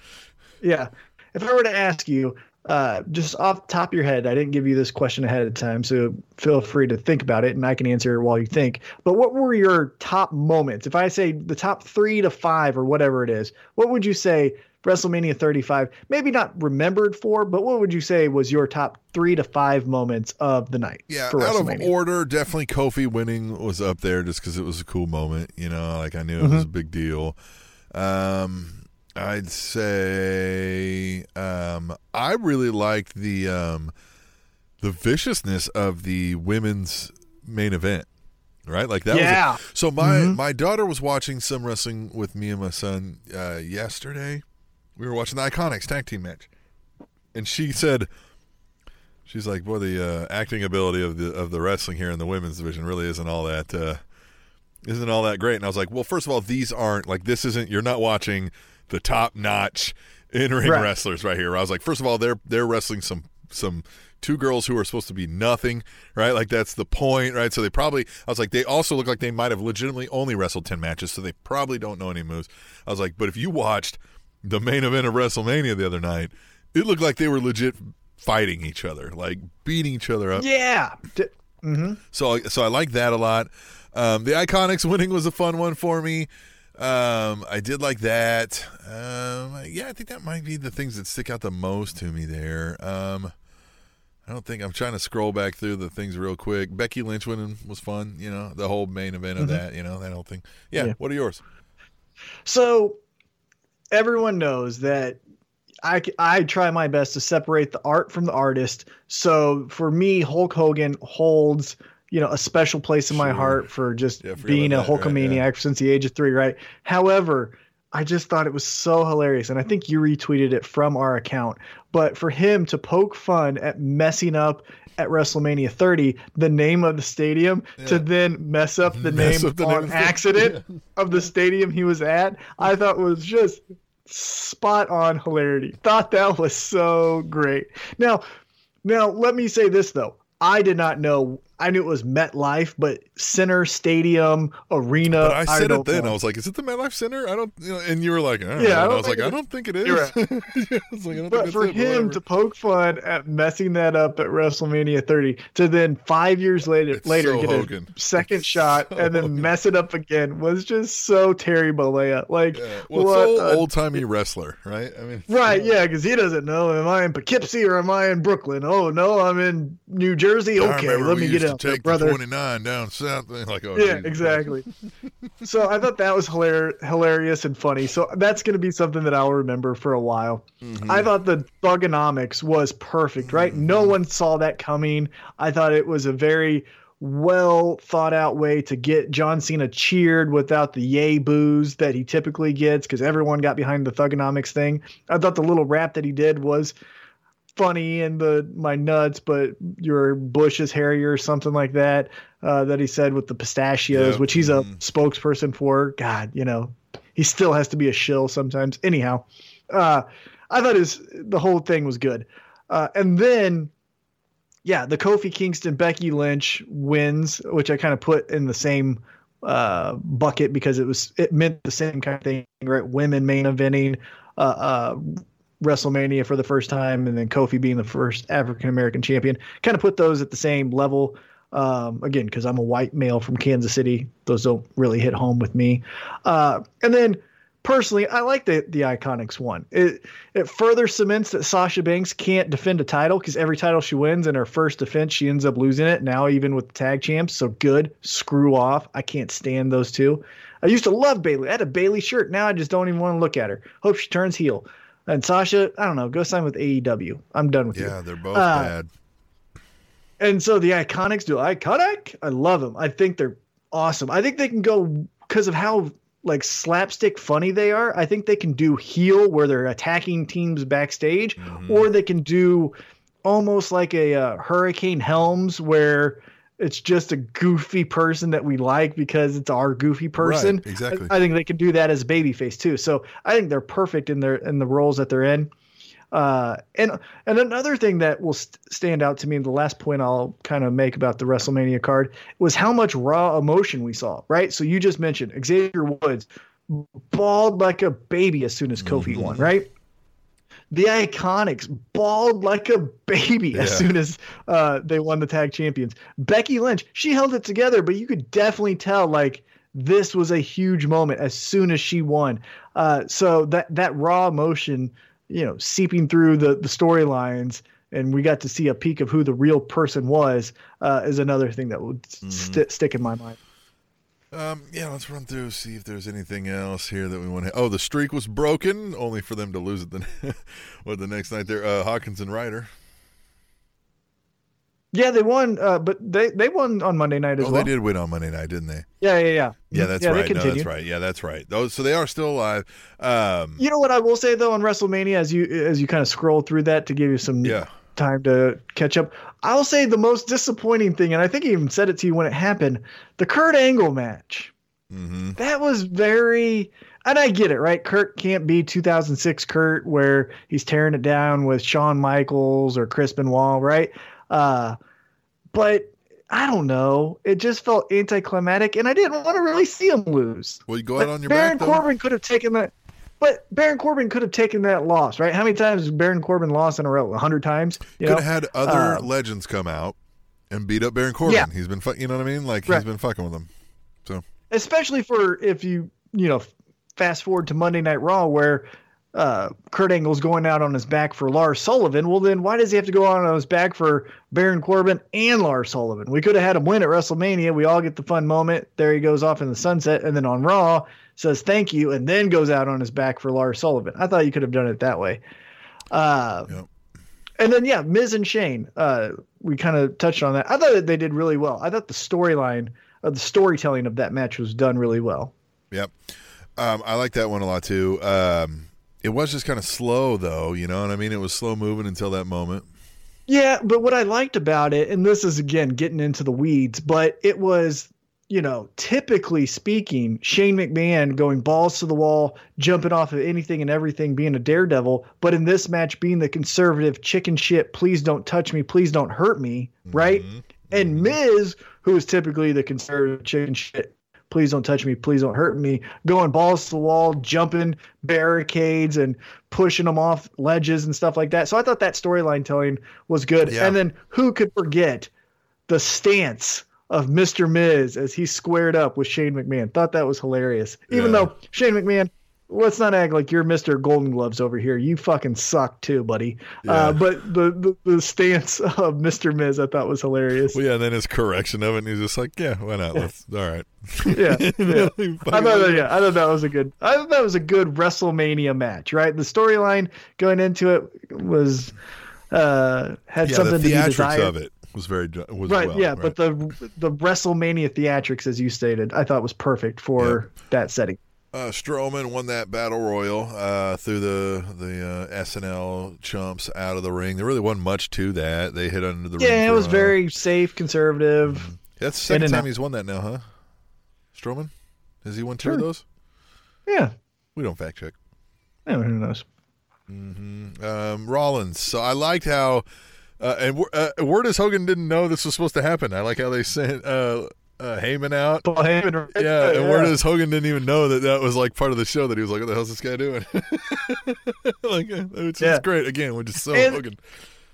And who knows if that was a shoot or if it was planned, but if we're not going on last, we're going to get this done now from Paul Heyman. Mm-hmm. I thought that was perfect. Fits with the character, fits with the theme of who Brock Lesnar is. And that match was very, safe. Brock Lesnar has a match, or a real fight, scheduled for the summer against Daniel Cormier, so he's not trying to tear an ACL doing the shooting star press or anything. Right. So I thought it happened. It was good. And, hey, Seth Rollins as your champion, there's definitely worse things that could be going on other than that. True that. Styles beat Orton. I mean, again, a match that was good. There just wasn't anything really that was like, oh, man, you got to see this. Right. Yeah, again, awesome, fun, cool. Happened. Yep. Let me look back, make sure we're not missing any tweet the tables about it. I think we're at Hallmark of Swede did mention, which I caught this too. He says, hashtag tweet the table. Just started watching WrestleMania. Isn't the first W in WWE for World? So why is this show starting off as Fuck Yeah America Championship Wrestling? Yeah, there was a whole American theme to that opening intro there. Ugh. I don't understand the, like, we're better than you, this country, that country. I don't care. This is, again, me going on my personal tirade. I don't know why the national anthem is played at sporting events. You don't do that at the start of your workday. So why are we doing it for the start of their workday? I don't understand. Like you said, it's a world product. So why are we only playing one national anthem? I think it's stupid and should be just thrown to the wayside. But that's me. I don't get into the whole, my place is better than your place because I'm in this place and you're in that place. I think my dirt's better than your dirt. Right. The Usos beat The Bar, Blackachet, and Rusev Day and Nakamura. Again, I was like, great. I was glad the Usos won. Right. But, yeah. It happened. Mm-hmm. Let's see. We covered Miz. Yeah, the Iconics, we got that. That was fun. Kofi. And, another controversy, though, that we'll bring up as you keep going through the card. Roman Reigns, apparently they had to turn down the crowd volume because he was still getting booed at WrestleMania. Yikes, man. Even after leukemia. Now, again, if you're booing Joe, whatever his name is, the person, go fuck yourself. If you're booing Roman Reigns because you're like, really? This fucking shtick again? You know what? Yeah. I'm kind of with you, right? Like, there was nothing different between this Roman Reigns and the Roman Reigns of the last 3 years. It was, this is my house or my yard, and I'm going to prove it. Fuck off. Fine. Well, yeah, that shtick of saying that stuff sucks. But you could give me the same character if there was a storyline involved. I'm fine, right? Like, this wasn't the main event. This wasn't the title. This wasn't the right. Cool. This was just a really weak-ass attempt at a storyline, which will not pass in the year 2019, the year of the storyline. So we demanded a little better. That's what I'm booing. Like, hey, man. Yeah, boo. Exactly. Yeah, and so for people to be like, why could you boo or how could you boo Roman? It's like, we're not booing Roman. we're booing this weak ass story, like you said. Why wasn't Drew McIntyre ragging on him about leukemia, right? Like, why aren't we hating Drew McIntyre for saying those mean things about poor Joe? Yeah. Again, I think you could have told that story of Second Chance and made it to be something really special. Well, but he could keep calling him Luke, right? All right. Anyway, Samoa Joe squash match to Rey Mysterio, which was welcomed at that point. I was like, oh, great. Mm-hmm. They're realizing they're running out of time. Well, and I also think that Rey Mysterio hurt his ankle against Baron Corbin at Monday Night Raw the previous week. And so maybe he couldn't have done all the fun flippy shit that he wanted to do. It's just, take the shine, man. Make him look badass, right? Mm-hmm. Why not? Because Rey Mysterio doesn't give a fuck. Well, and Rey Mysterio has one of those quick victories over JBL. Remember when JBL retired in the ring after Rey Mysterio beat him in 7 seconds or whatever it was? Mm-hmm, So, hey, now it's your turn, buddy. True that. I think that's... Oh, Triple H Batista. Oh, yeah, the nose ring spot. That was what I remember about that, is the pulling out of the nose ring. I thought that was a fun, cool spot. But, yeah, 2 60-year-olds or however the fuck they're old they are. Flair's out there helping him, needing to be wheelchaired out there to help him. The combined age was 275. Like, I didn't need to see that. That was... And another thing... I can't remember who brought this up. I think maybe Ariel Helwani on his MMA podcast, because he's a pro wrestling fan. One thing that he said that made me kind of raise an eyebrow and go like, maybe he's right, is, Triple H is doing so many of these amazing things as an executive, right? The NXT is, growing leaps and bounds, potentially going to get a TV deal. Rumor has it, every NXT takeover is the greatest thing in the world. That's his, brainchild, all of the great and other amazing conference calls that he's doing where he's not putting his foot in his mouth, all of this amazing stuff. And Ariel Helwani says but then he kind of cheapens his executive role by having a match every year at WrestleMania. And at this point in 2019, I don't think anyone is saying that Triple H is really moving the needle. So maybe he needs to stop and focus on just being an executive, because he's, like Ariel Helwani said, he's cheapening his role as that executive by saying but hold on, let me put the spandex on and I'm going to get back in there and lumber around against, 50-year-old Batista.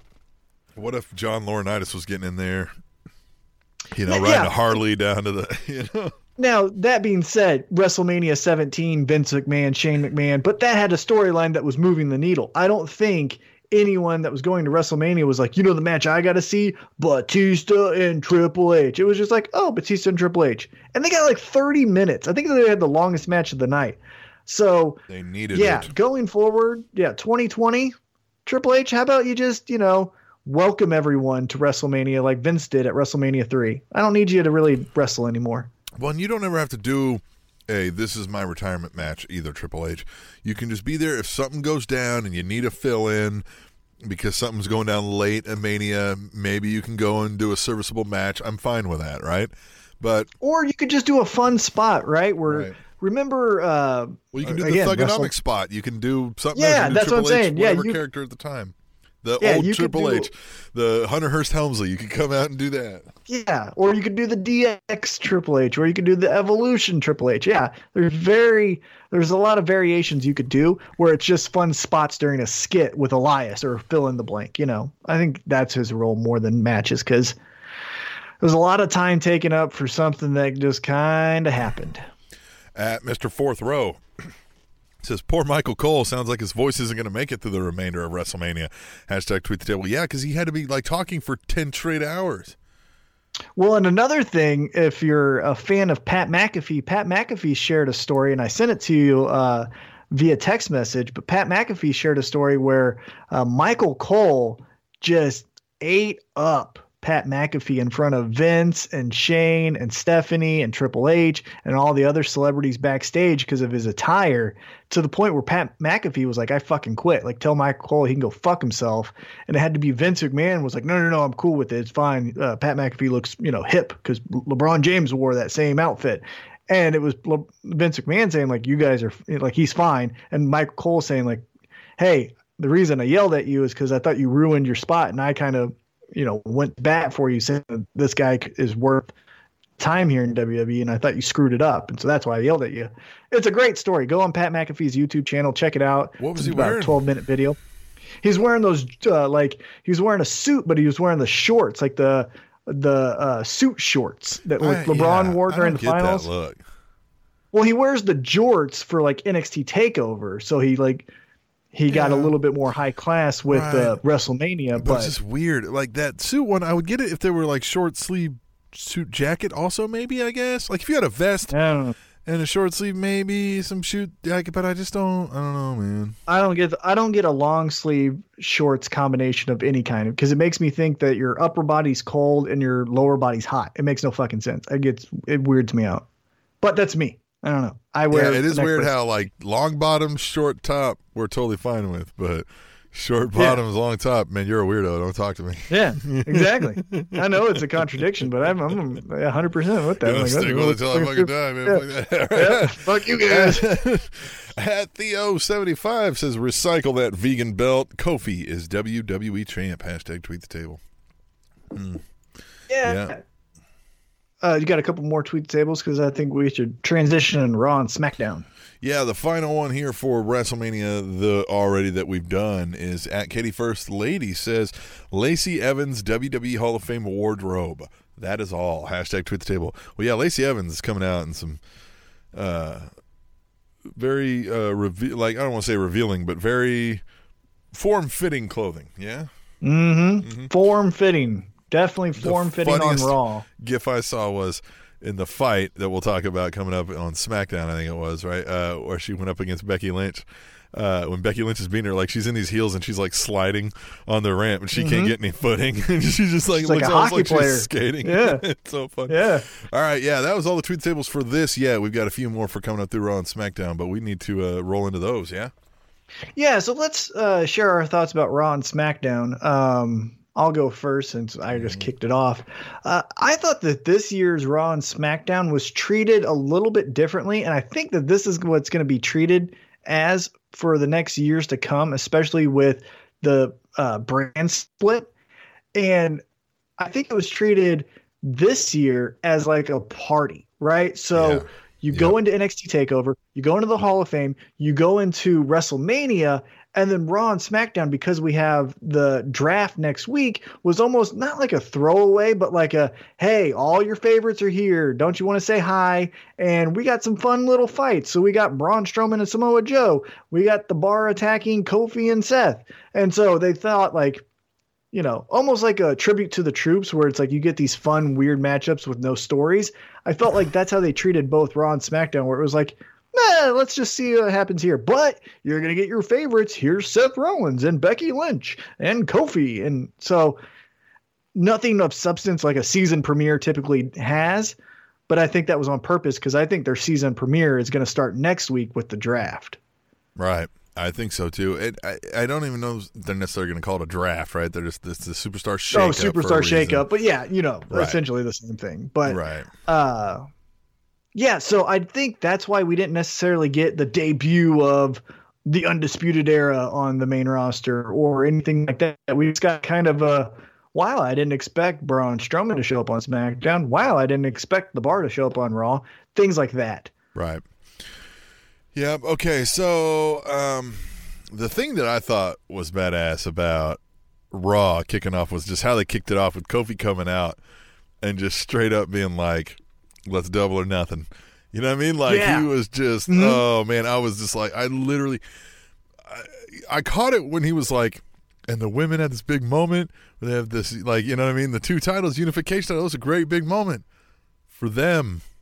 And I just went, no, like I was like, no, like no way. And then when they didn't, like when nobody came out to stop it, and they kept talking about it, I was like, holy shit, is this going to happen? And then you kind of brought up, you're like, nah, something's going to happen in the match. And I was like, damn it. Like, damn well, it, right? Yeah, and so there was some reaction, especially from Big E as it happened when it changed from title versus title to a tag match. And Big E tweeted out, y'all just want to be happy the entire time. And I kind of want to be like, well, yeah, this is my escape from my fucking 9 to 5. So yeah, I kind of do want to be happy all the time. So fuck off. And this was a big deal, like a big moment, and it was a big like balls moment for Kofi. And now it's just like, never mind. We all get robbed of that because match, of the bar, because of the fucking bar. We all get robbed of that because of the fucking bar. Like that. Well, this was my problem with it. Is it was a over promise, under deliver. Yes. Right. So if you're gonna promise title versus title, you have to deliver on something crazier than the bar. For example, if you wanted to go down that route where it's title for title, but then it gets interrupted and it turns into a tag match, that's then when you put in the Undisputed Era makes their debut on the roster, right? Because that's going to be memorable. But the bar is kind of a forgettable tag team, especially right now in their current flux of winning and losing kind of whenever we see fit. So if you wanted the tag match to end, you could have done it a different way to still have Kofi and Seth Rollins at the end of the night put their titles in the air. You could have had the bar come out just to say, Seth, you think you're the new champ. You can't, raise to our standard. We're the bar. And tonight you find a partner. It's us versus you, right? And then at the end of the night, Seth comes out and he's like, it's good to have friends even on your show. And that's when Kofi could come out, and then you have champion and champion versus the bar. Then we're clapping instead of you make the tag match because you overpromised a winner take all, and now we've turned on you and say this is bullshit. I mean, the crowd just booed the rest of the time. Well, yeah, and I thought they were straight up about to do it. I thought they were like, holy shit, they're going to give this to Kofi and have him be like the fucking, you know what I mean? Like, yeah, like straight up one right. champ, but right?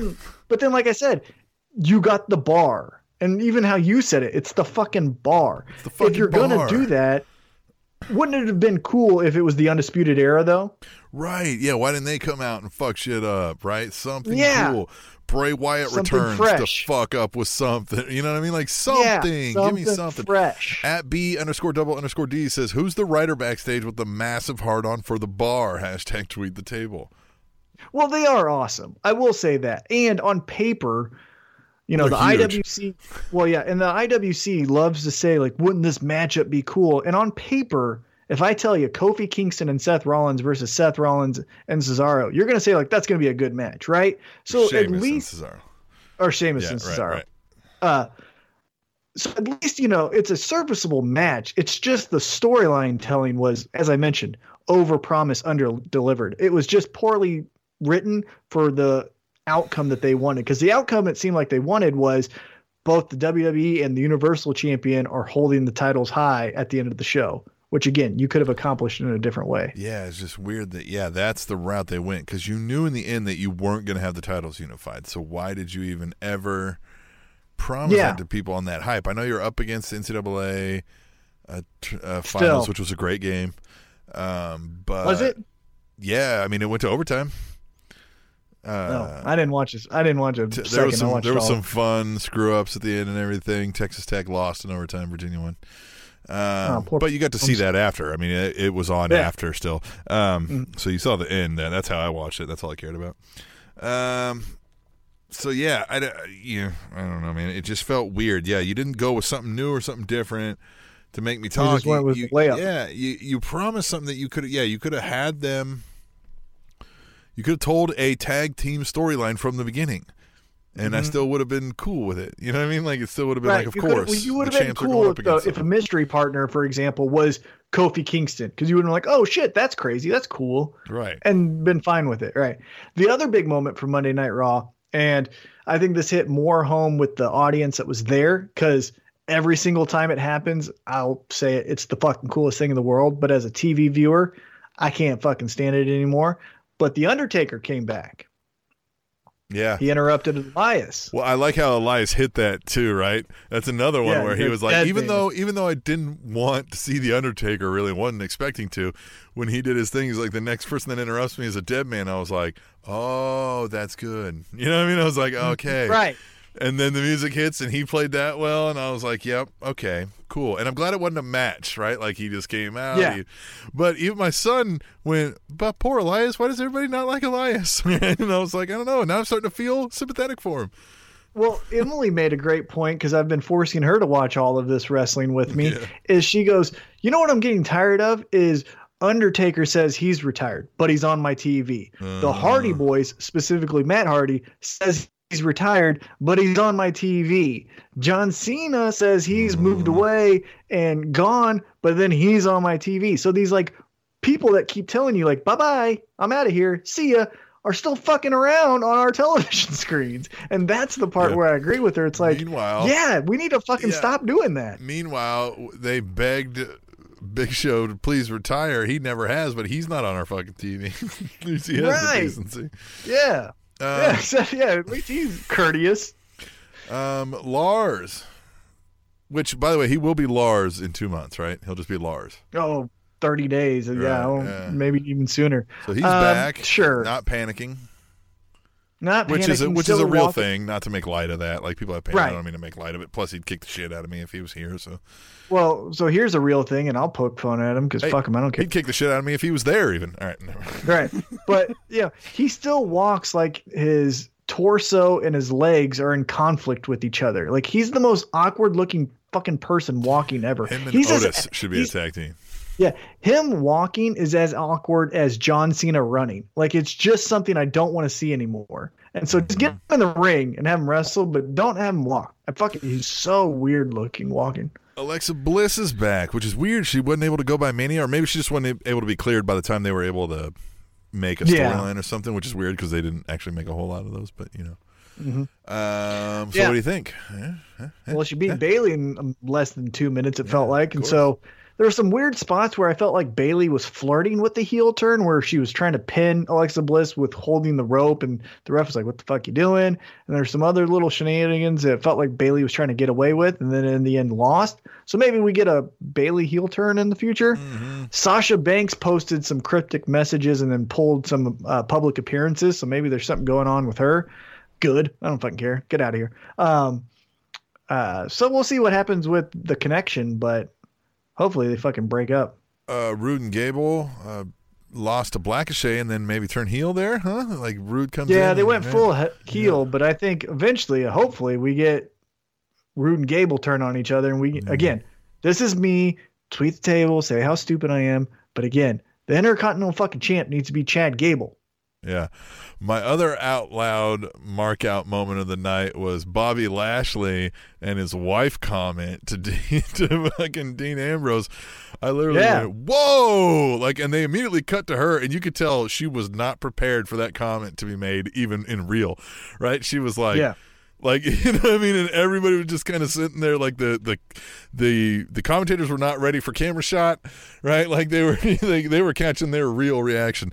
And I love that she was even like, what does that mean? I just love that. That was fucking great. That was really cool. That made me, I was like, all right, kick his ass, Dean, right? Like he was all in on it. Yeah. Dean Ambrose's quotes last match. What do you think?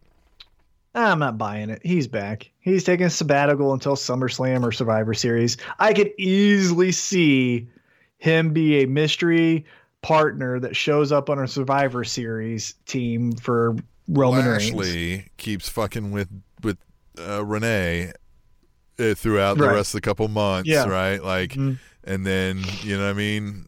Or Leo Rush is the one. On that, right? Becomes Survivor Series, whoever he's against, like he's team leader of Team Lashley against whomever, and then that person needs a fourth, and Dean Ambrose, right? Because you keep fucking with Renee, right. Now, another cool moment, and one of my favorite moments of the entire weekend is, and again, I'm a mark for this guy, so say what you want, but fat, skinny Sami Zayn returned, looking pale as shit and uninterested, but goes along with the storyline that he gave us after his loss to Finn Balor in a really fun match, but how he hates the fans for being these overlords who are ruining wrestling, which, you know what?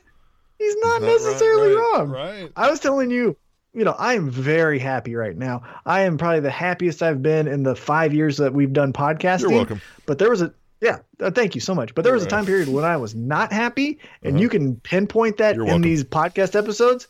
Yeah, because it was you. Where I was just being super critical because I didn't have anything else to be fun about. I'm going to ballpark, but 125 to maybe 2 something, early 2s maybe. You think? No, it wasn't 125. I was still rocking and rolling in the 20s. I'd say probably like 140s to the 2 something. Yeah. Yeah, it'd be interesting to go back and scope that out. Yeah. But what I'm saying is, to his point, when he goes, you guys are just being That's like critical a whole fucking year. nothing else. Yeah. Hold on. Sorry. Yeah. But he yeah, was that's being, right. Yeah. yeah. So what he was saying, though, was, you guys are just being hypercritical of this thing because you really have nothing else to live for, and you just want your own thing to be critical of, and which speaks to the What Cultures, Cultaholics, the 9 million other Spanish podcasts that tables. follow our lead. Well, we were the trendsetter. We were the trailblazers. Exactly. Best podcast recorded on a Wednesday. Of course. So I loved it. I liked it. I even told you that through text message. I was like, this guy's spot on. Well, I loved it. Yeah, when it turned. At first, I was like, "This is stupid. Like, this is boring me to death here." And he's skinny fat. Like, I like Sami Zayn, but they got to give me more than this. And then they gave me a lot more than that. I thought it was great. And I thought the going to SmackDown.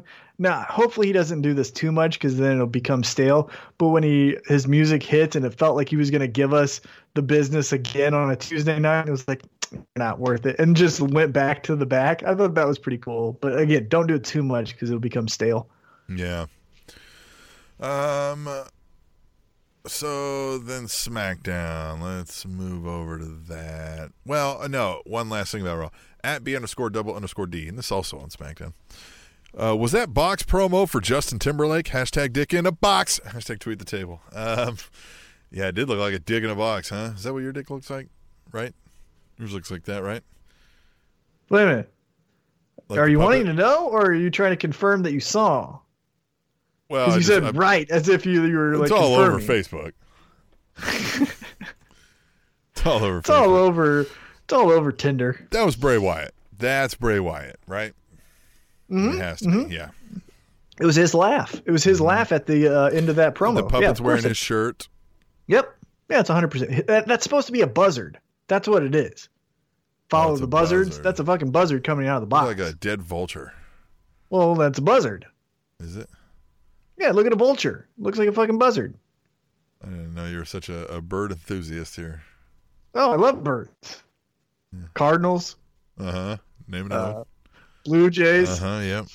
Yep, and we're going for 3. Uh-huh. Big. Orioles. Big. I'm just naming baseball teams that are named after. Raven. Eagles. Ravens, Eagles. Just going after sports teams that are named after birds. Right. Falcon. Right. Falcons. Right. Lovebirds. Right. Yeah, you just got to keep, right. This guy knows a lot of birds. Blackishay back on the winning ways, this time with Ali in tow against Rusev, Nakamura, and Andrade. Boy, Nakamura is the only one. Aleister Black and Nakamura each got to keep 2 names. Mm-hmm. Yep. What was Rusev? He was Alexander Rusev? Yep, Alexander Rusev. Then it was Mustafa Ali. It was Andrade Cien Almas. He lost 2 names. He really sucks. Well, he doesn't, because if you saw Hall of Fame weekend or the Hall of Fame walk-ups, he's hitting a home run with Charlotte Flair. Yeah, they announced that even. They were like, this is our coming out party, so they're both gay. Mm-hmm. Hey, more That's power what that means, to them. right? Isn't that what they meant? I think so. Let's see what else. Iconics. They had the Brooklyn Bells. Those 2 girls who really fun. Look like they. Then on SmackDown. Yeah, and then on SmackDown, the surprise of Braun Strowman answering the challenge to Samoa Joe. So maybe Braun Strowman gets moved to SmackDown, and that's where we get that rivalry in a couple weeks. So. Yep. Usos and I think that's a good spot. Oh, what Well, I was gonna say, I think that's a good spot for Braun Strowman to be on SmackDown, because SmackDown, if you put Lars Sullivan on Raw, then I feel like you have to put the other big guy on the other show, and that's Braun Strowman. Yeah, I like that. And and SmackDown really doesn't have the monster running around backstage kind of thing that Raw has had for so long. So I think it's a good refresh for a Braun Strowman type character. Yeah, imagine like AJ Styles and Braun Strowman. Yeah, exactly. Braun Strowman and Randy Orton. Samoa Joe. Yeah, so which looks like that's what we're going to get. So yeah, I think that's a good spot for Braun Strowman, because like we stated our WrestleMania previews 2 years in a row, he's the hottest thing in the summer and the fall, but as soon as WrestleMania season comes along, then he's doing Yeah, he's doing the Andre the Giant weird gimmick match like King Kong Bundy or someone, so anyhow, he's got to you go had back to mentioned the about the circus brothers. act. Yeah, the Usos Yeah, lost the SmackDown Tag Team Championships to the Hardy Boys, and you convinced me of what's really going on here. The Usos are going to go to Raw, so I guess it's okay. I just felt like they made this promo about like being the best brothers, you know what I mean? Even tag teams, whatever, that's what's on the line, and then it's the Hardy Boys. Like we're going to say the Hardy Boys are still capable of beating the best tag team in the world right now. Yeah, I'm not buying that. But again, I think that's a great way to move the Usos to Raw without moving the titles to Raw. So it made sense for what it was. It was a good match. It was fine. It was fun. Again, Usos, best tag team in the damn world, bar none. Suck it from the back if you think otherwise. Yeah. And then the Kofi, the New Day taking on the Bar and Drew, which, by the way, when those three guys were together, I was like, that is a massive team. Like that 6-man tag team there with you got the Sheamus, Cesaro, and Drew McIntyre. They were all standing side by side. I was like, that is a lot of meat. That is just that's a lot of plates getting lifted in the gym, man. And they tried once with and they tried once with the whole European heel faction. Yeah. That was kind of hokey, I felt like, because again, for me, Wade Barrett was never anything good. They had who else? They had they had that League of Nations that they were trying, and they had that's what I'm saying. And they had Del Rio. Right, yeah, that was not cool. And Sheamus, yeah. No. But if you do, if you do like we're badass motherfuckers, that could be a scary team. Can they not all be the Bar? It's not going to be like the third member of the Bar, right? I don't want Drew McIntyre to be that. If he was like leading with the Bar as his like muscle. Even though he's you know what I mean? I could get behind that. You know what I mean? Like Drew McIntyre, 1,000,000%. being the leader of these two dudes with like being his henchman on SmackDown. I'm down for that. Yeah, I would like to see that. What else, man? Anything else that really sticks out? Let's wrap it all up, man. WrestleMania, you think it'll just be remembered of a feel good, happy, you know what I mean? Like, hey, first women's, first black guy. Yeah, I think again. I think so the monumental. When I boil it down, that's not what I meant, but you know what I mean. But I think this WrestleMania will be more highly thought of as we get farther away from it. I think it'll be more iconic as we look back and say the first African American champion, the first time women main evented WrestleMania. At the time, though, I thought everything was fine and good. But nothing made me say Monday morning to coworkers who are kind of casual, entertainment fans, you have to see fill in the blank. It was just all like, yeah, it was good. It's cool. Yeah, cool. It was good. It was awesome. Fun. Yeah. Yeah. Nobody at my work, and there's some wrestling fans that watched even. I heard them kind of talk about it, but none of them were like, oh man, whoa, did you see that? Right? It was almost just like, yeah, WrestleMania, man. Yeah, I watched it. Yeah, it was long. One other note I wanted to bring up before we get out of here, just as a parting shot, is, John Oliver 2 weeks ago did that, hey, fans, it's on you to do the chant and stuff, and not a one chant. They need to. Well, it's hard to come up with a free health care or something like I don't know what they could have chanted, but you did the hashtag Give Divas a Chance thing, and that worked. Yeah. So, but John Oliver, for as many views as that video got, and as true as it was, fell flat on WrestleMania weekend, which probably wasn't their ideal situation. But it was just one thing I thought of as we're kind of wrapping up here. What John Oliver didn't know is we're like, oh man, but you got to fight McMahon. Like, we're not ready to fight him on this. Right? They don't want to do that. You know how psycho he is? I feel like when he dies, maybe you go, hey, Trips, healthcare, and he's like, yeah, you're probably right. Right? Like, you know what I mean? Like, you know what I mean? Like, hopefully him and Steph are like, yeah, we get it. This guy's got to die first. Yeah. They have enough personal cases, the Scott Halls and Xbox of the world, where like, all right, we probably should do this. Yeah, they should. Anyway, we'll leave it at that, I guess. Yeah, man, and then we'll come back next week, and the new year, the new season is kicking off for wrestling fans, and we'll just follow. We got the draft or the Superstar Shakeup to talk about, so we'll see about where people end up. I think you're going to end up on SmackDown, and I'm going to go to Raw. Good. So I don't know how we're going to do the show, but we'll figure it out. I mean, we record on a Wednesday. We record on Wednesday, so right. yeah. Right. Yeah. So yeah, that's good. Even when the SmackDown moves to, we're good.